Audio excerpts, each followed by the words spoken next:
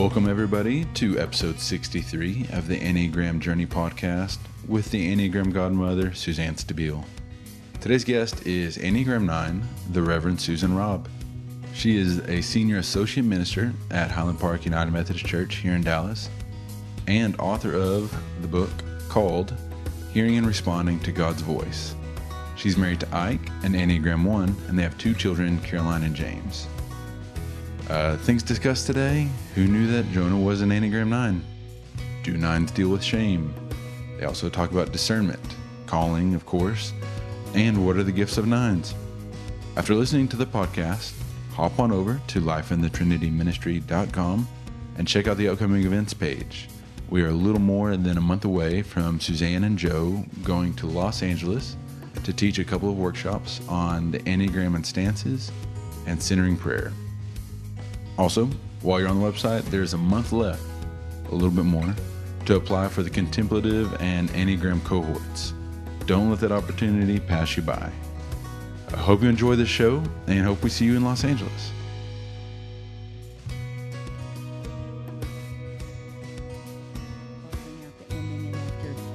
Writing out scripts for me and all kinds of things, Joel just said, I'll take that part. So that's where we've ended with him taking that part. So I want to talk about lots of things because I know that you are a 9 on the Enneagram. You work at the same church where Joe is. You're both the same Enneagram number. Yes. And you have, I think, a very unique position that I think you're particularly suited for in terms of being, in some ways, the go-between between all the clergy at the church and the North Texas Annual Conference. Yes. And I feel pretty strongly that I would be terrible at that.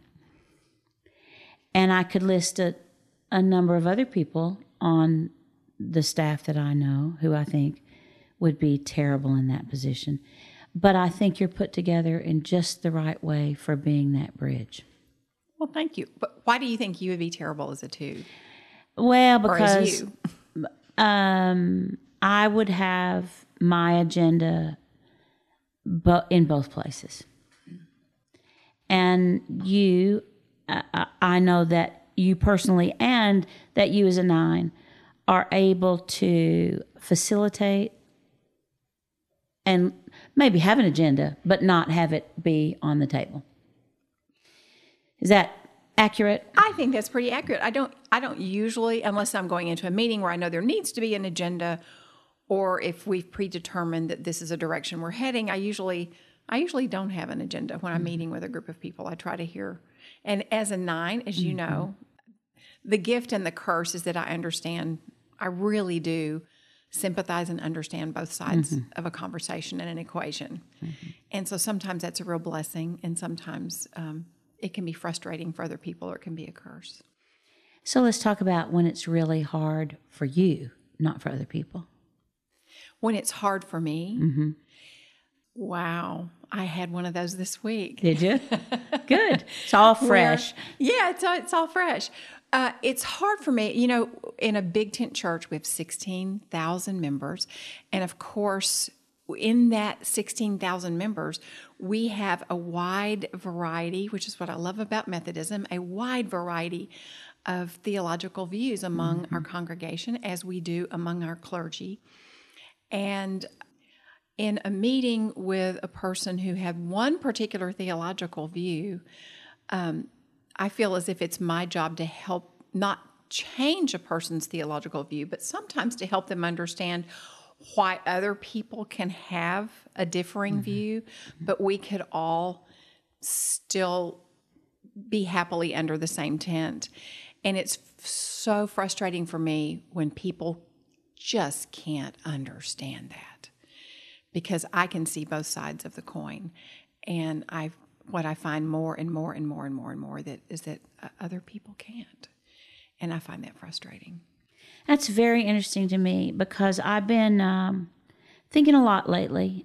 You know how much I love and admire Joe. And I've been thinking a lot lately about him as a 9, as opposed to just the him that I love so much. Mm-hmm. And I've kind of come up with the sense that there are 3 things that he just doesn't struggle with like the rest of us because he's a 9.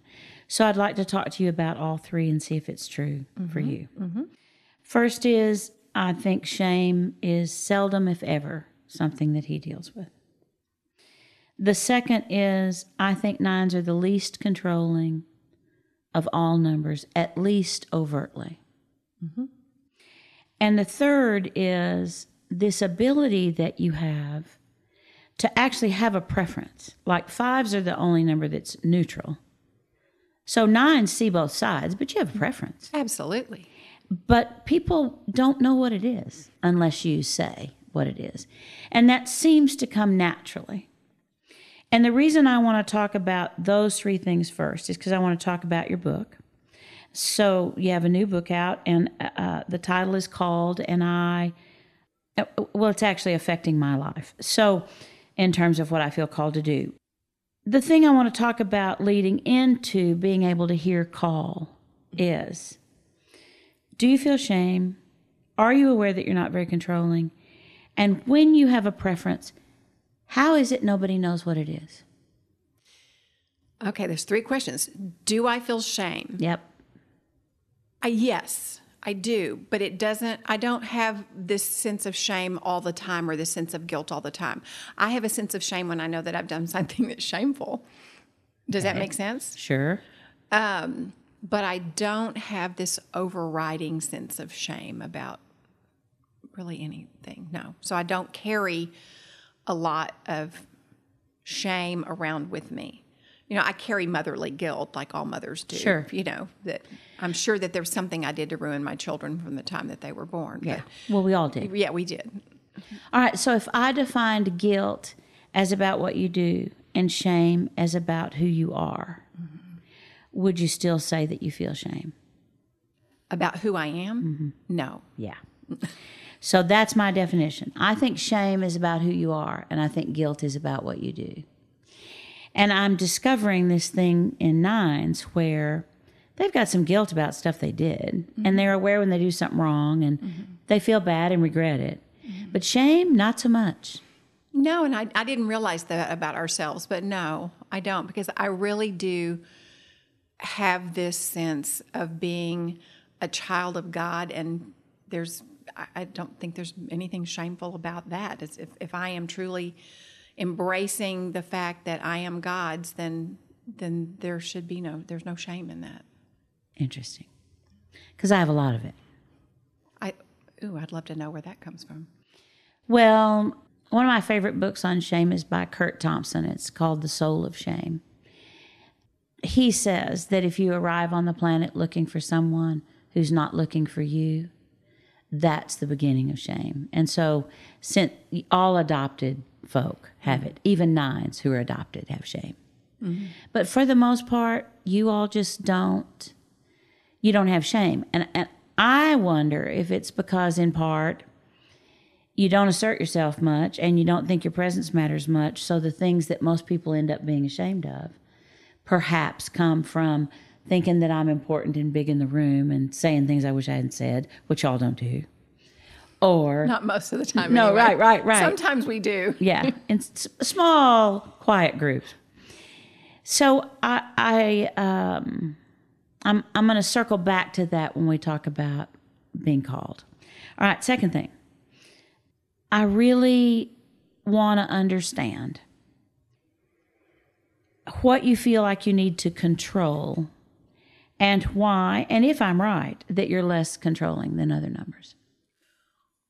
What I feel like I need to control and why I'm less controlling? Mm-hmm.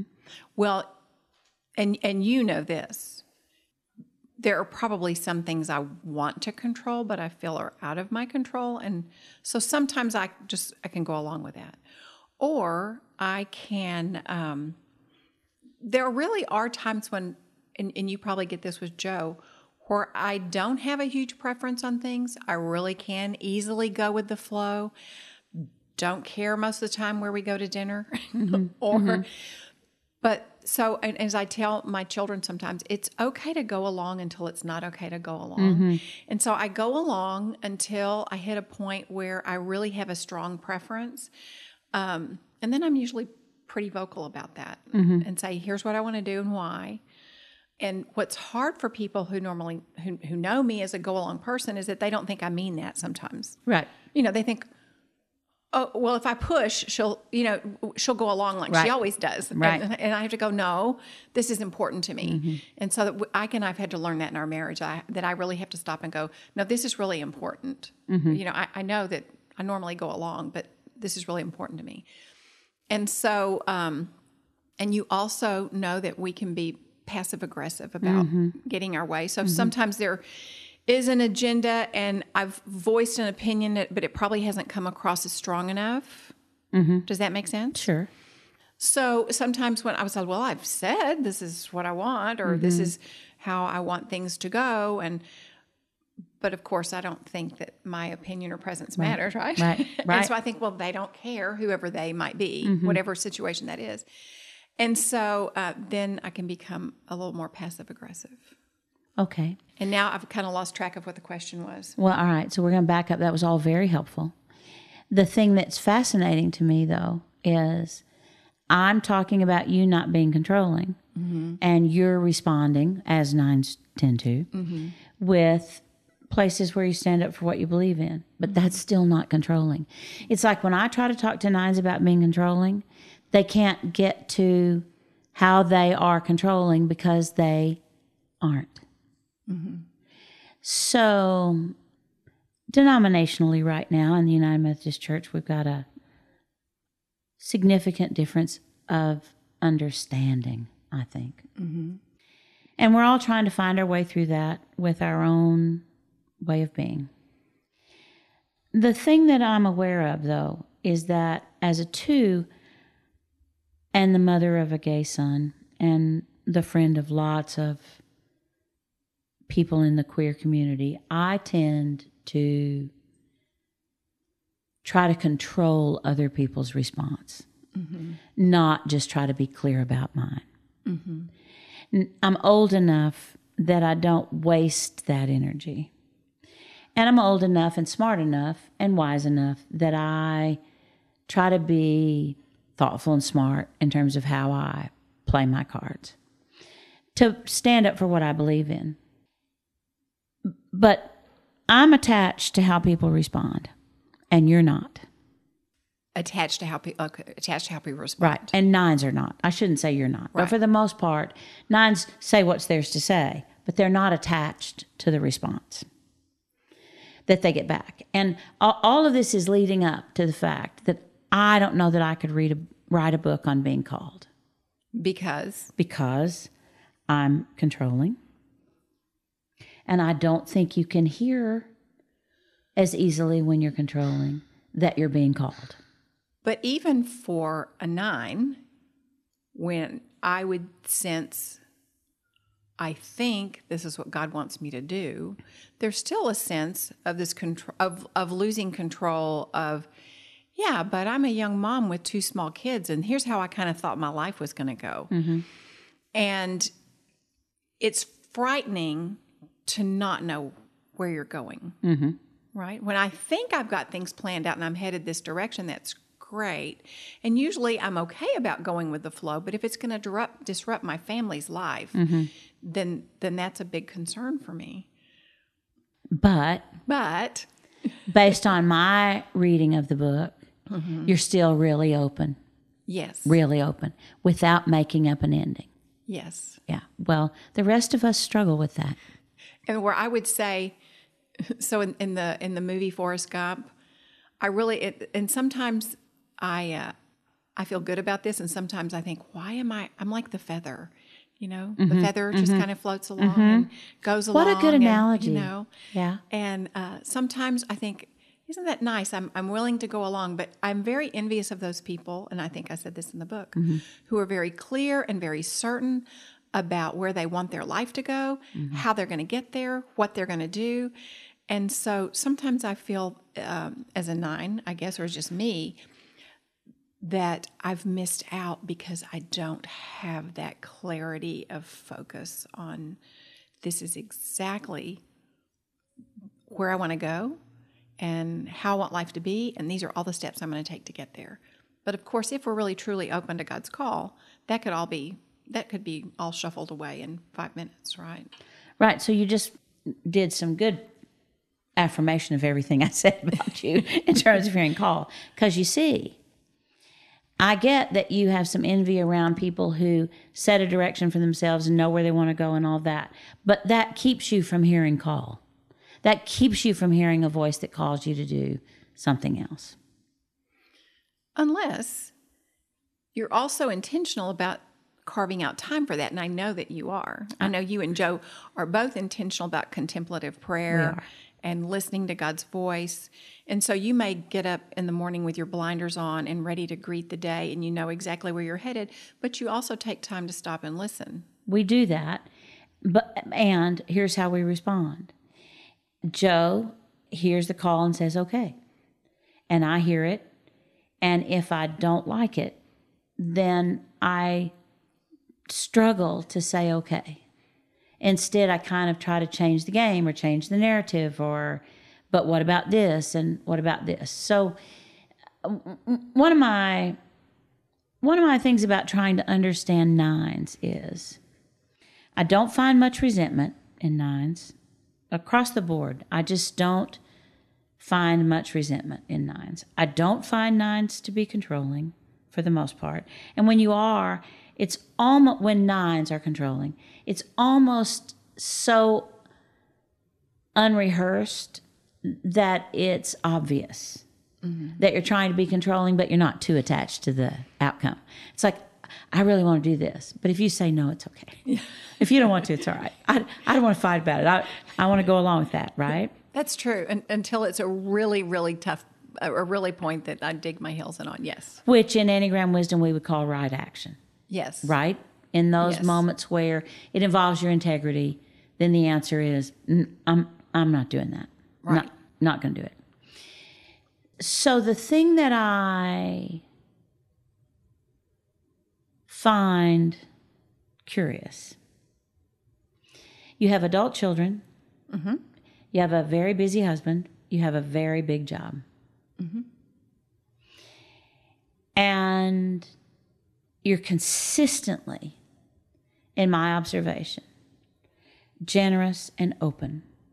Thank you.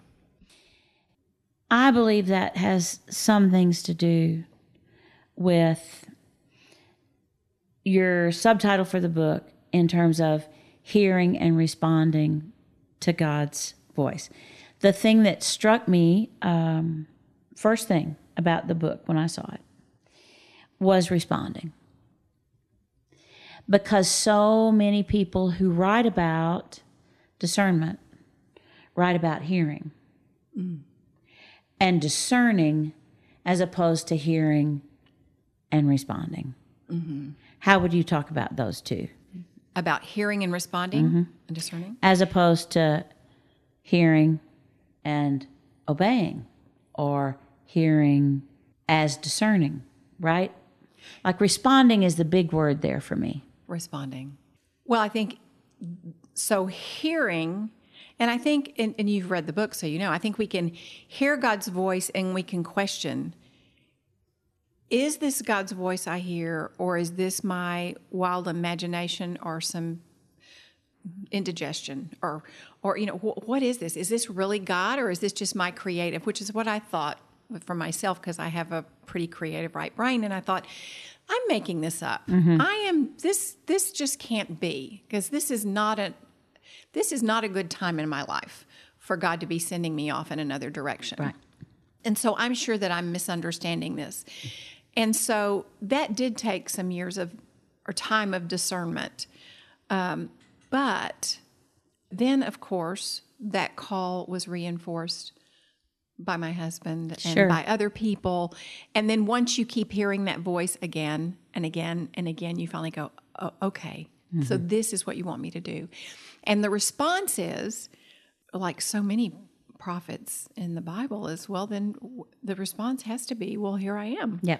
Great. This is where we're going. Let's, like Abraham, let's pack up and go. And so for me, in one call anyway, to know that I know that I know that I know that I know that this was God's voice and this is what God wants me to do, it's easy to say yes. Mm-hmm. And then there are those moments when, as in with the call of Jonah, and I've had those moments in my life too, where God's call seems to trigger a sense of self-righteousness or judgment on my part. And I think, no, I don't want to do that. Mm-hmm. Have you had that? Oh, sure. No, sure. Well, I usually just say I'm not doing it. But I have Joe. That helps. So you're working with 6 biblical characters. Mm-hmm. Please say which 6 so everybody can hear that. And then talk about the one that you're the most like as a 9. Ooh, okay.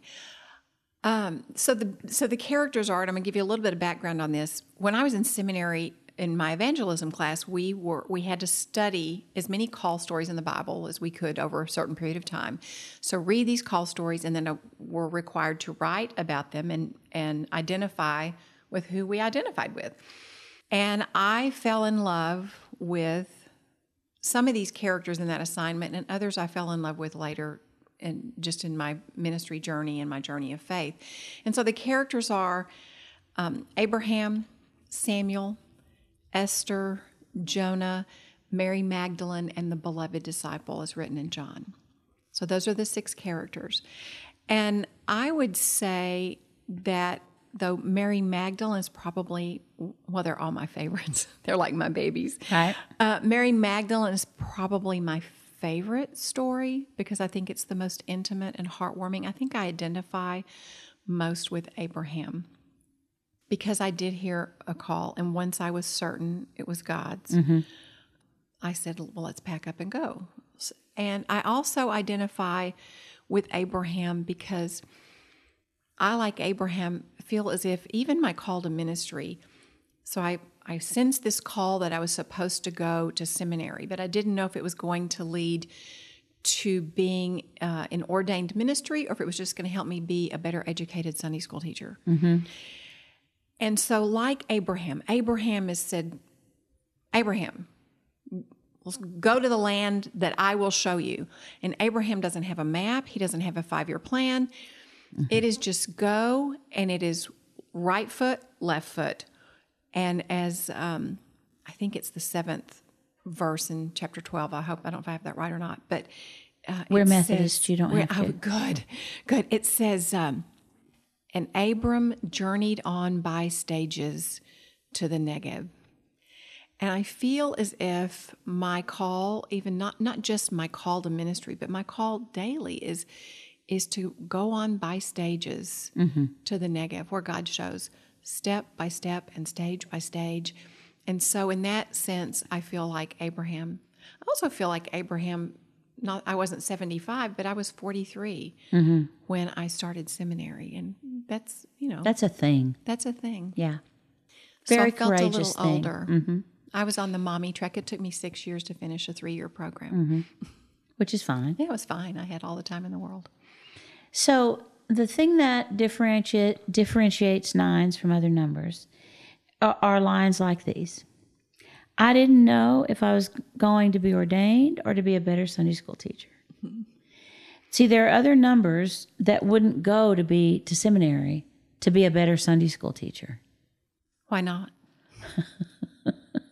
Well, because there are 1,000 reasons why not, but one of which, it's not worth the time to me to be a better Sunday school teacher. It's not. There is this palms up way of being a 9 in the world mm-hmm. that is unique to your number.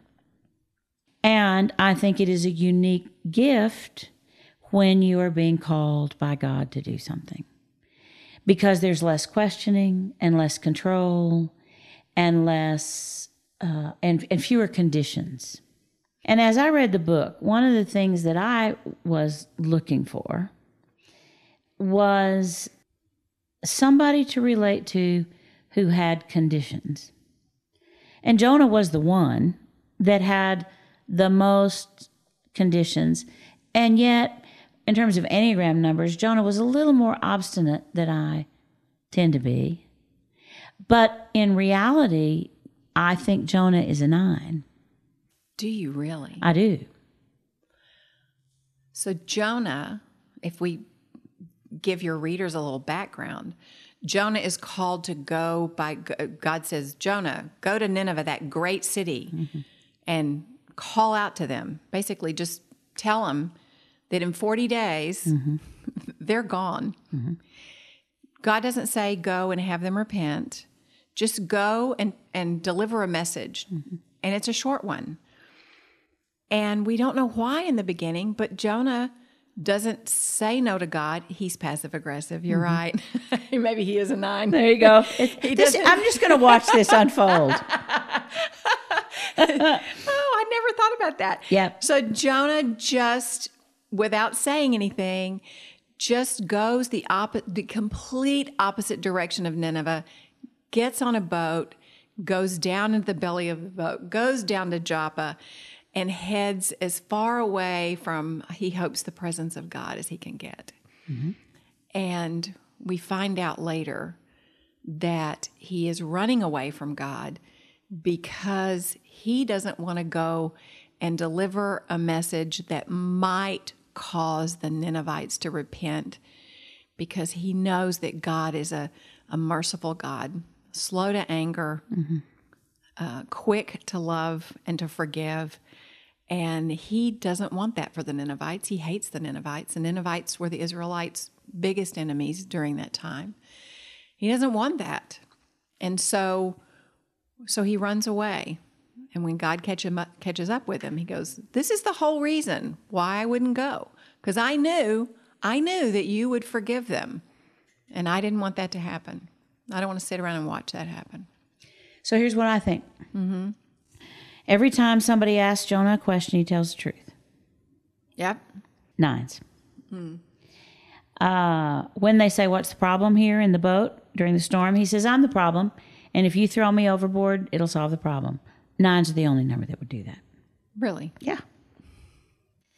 Then when he gets to Nineveh and he does what he was told to do, then he's all sad because God's going to forgive people. But he tells God that he's sad and angry because God's going to forgive them. Only 9s would do that. There are certain numbers that would pretend to be, God, you're so gracious and loving, I want to be more like you, right? But not, Jonah says, I didn't want you to forgive him. So that's why I didn't want to go to begin with. So you think 9s would be honest about that? I think 9s are honest about almost everything. But I think 9s are living in the world in a way where they have less to protect and less to prove. Because you don't think your presence matters. You generally are very hesitant to assert yourself. And you ultimately, at the end of the day, believe in the goodness in everybody. And when I try to find all of those characteristics in other numbers consistently, I don't find them. And sometimes all numbers have their gifts and all numbers have their problems. But those things are all consistently true in 9. So essentially, I know why I write Enneagram books. So when I talk to an author who has written another book, my first question in my head is, why would they write that book? And the anomaly in you being called to ministry in your 40s is a thing. But the bigger story, I think, is the response to the thing. Responding to the call and going to ministry. Exactly. And I think it's very telling that you put on the cover of the book, it's not just about hearing, it's about also responding to God's voice. And I'm not aware from reading the book or from knowing you that you did much negotiating. It's like once you knew that was the call. Right. So, yes. And once, and this is not in the book, but once I knew that was the call and that call was affirmed by Ike, my husband, we did spend some time, I was really involved in other things. So I spent a year extricating myself from boards and volunteer opportunities and all that sort of stuff. I've just spent a year extricating myself from all of that and a year preparing my children for mommy not being just at their beck and call all the time. So, but we did move toward preparing and getting ready for that. Okay, I think every call costs. So would you be comfortable talking about what your call costs you? Oh, absolutely. Okay. Every call is risky, and every call does cost.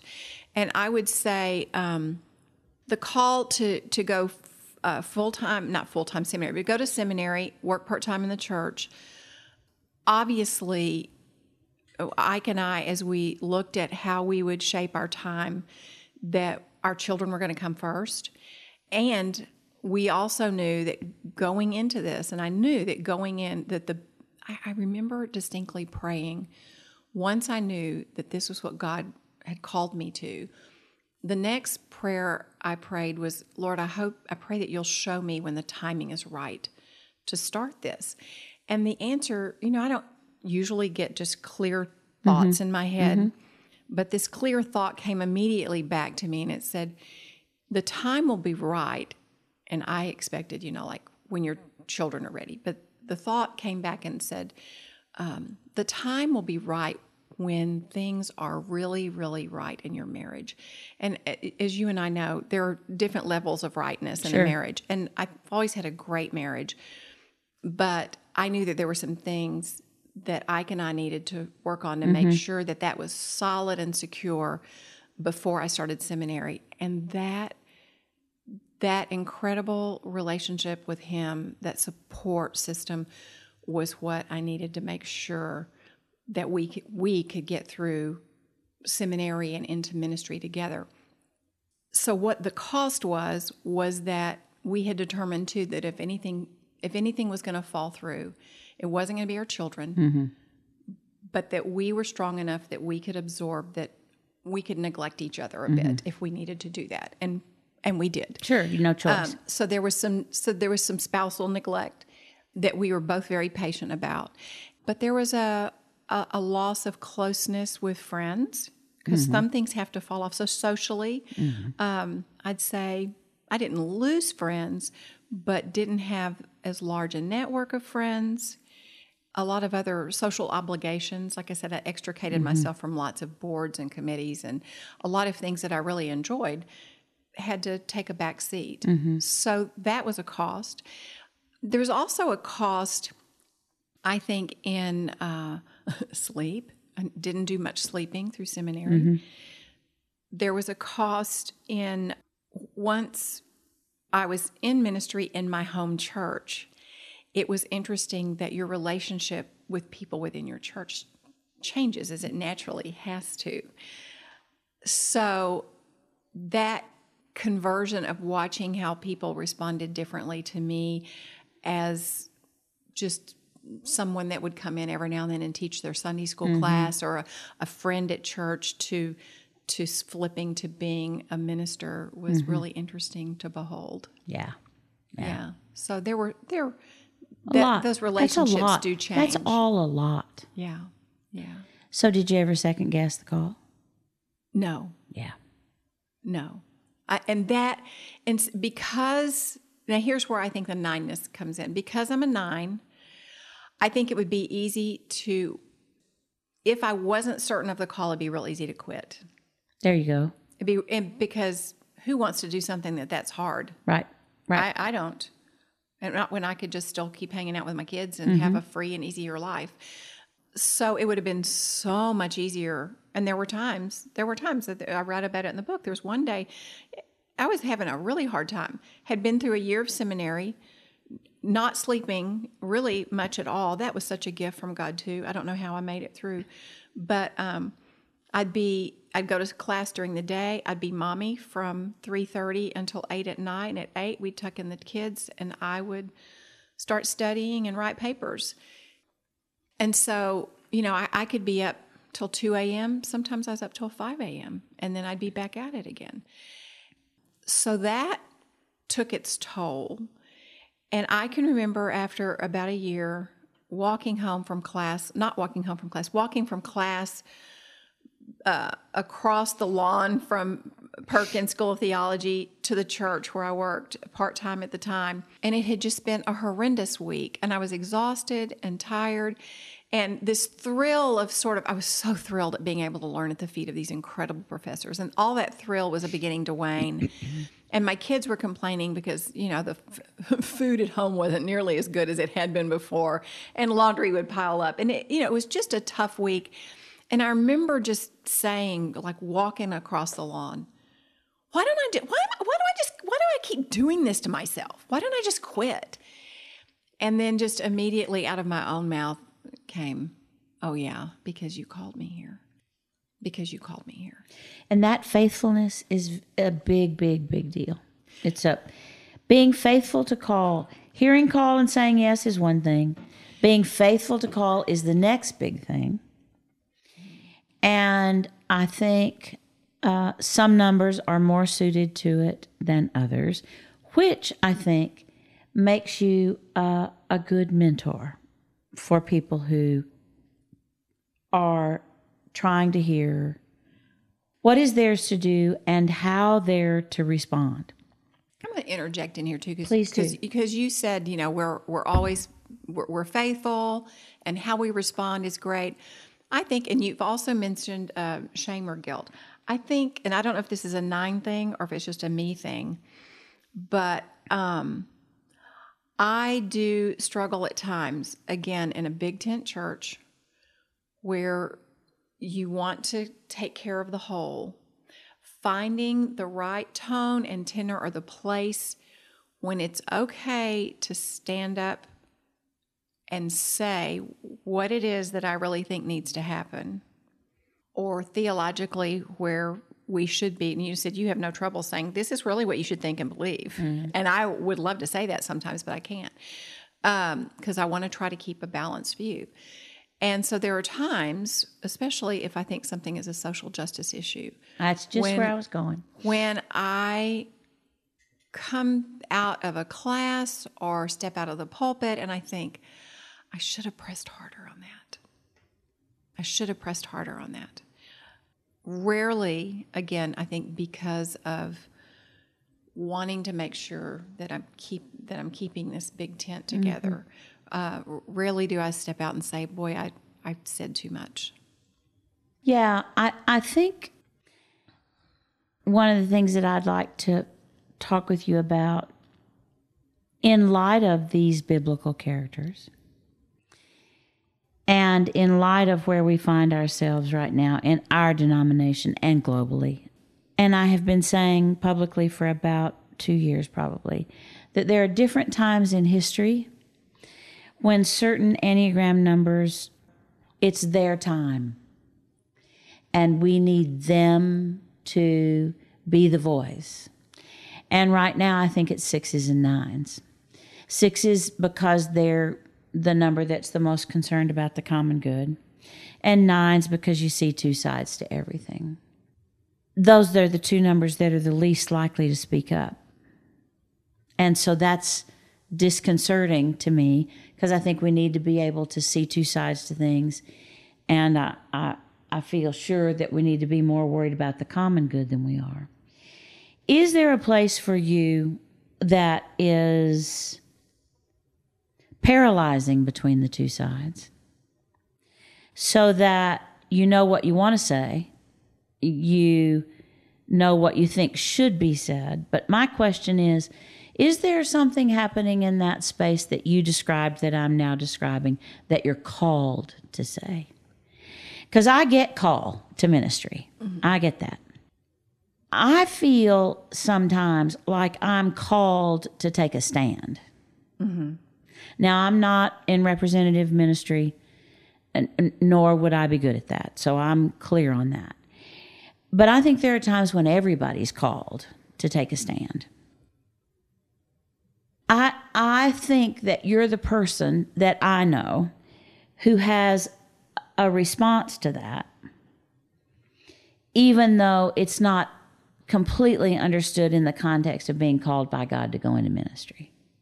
So I remember early early in answering my call. It probably was I don't know if it was my first year of seminary or I had just been accepted. I remember sitting on an airplane seat, and there was a person to the right of me and the person to the left. I was in the middle seat, and I was either working on seminary papers or getting ready to go, or I was reading a book. I can't remember, but I know it had something to do. There was some God stuff in my lap. Right. And the person to the right of me saw it and starts this conversation. You can just tell they are all sold in for God. They are all about Jesus and the Holy Spirit and just so eager to talk about their faith. And then there's the person to the left of me who looks, into my lap and says, Jesus. Now that has something to do with like Christmas, right? And I felt like, okay, if the person to my left had been sitting in the middle seat, the person to my right would have run them away. Mm-hmm. And I thought, I think that God is perhaps calling me to be that middle voice, to help witness, if that's maybe a better word, or to help bring along those who are searching, trying to find a way, or helping them bridge between the people who are all sold in for Jesus, but would be scary to those who are struggling or wondering, do I have a place in this place called church? Sure. Does that make sense? Absolutely. So I think in the church today, within the United Methodist Church and the struggles that we're going through, and again, this is where I found frustration, but I think it's my place right now is to try to help both sides better understand each other.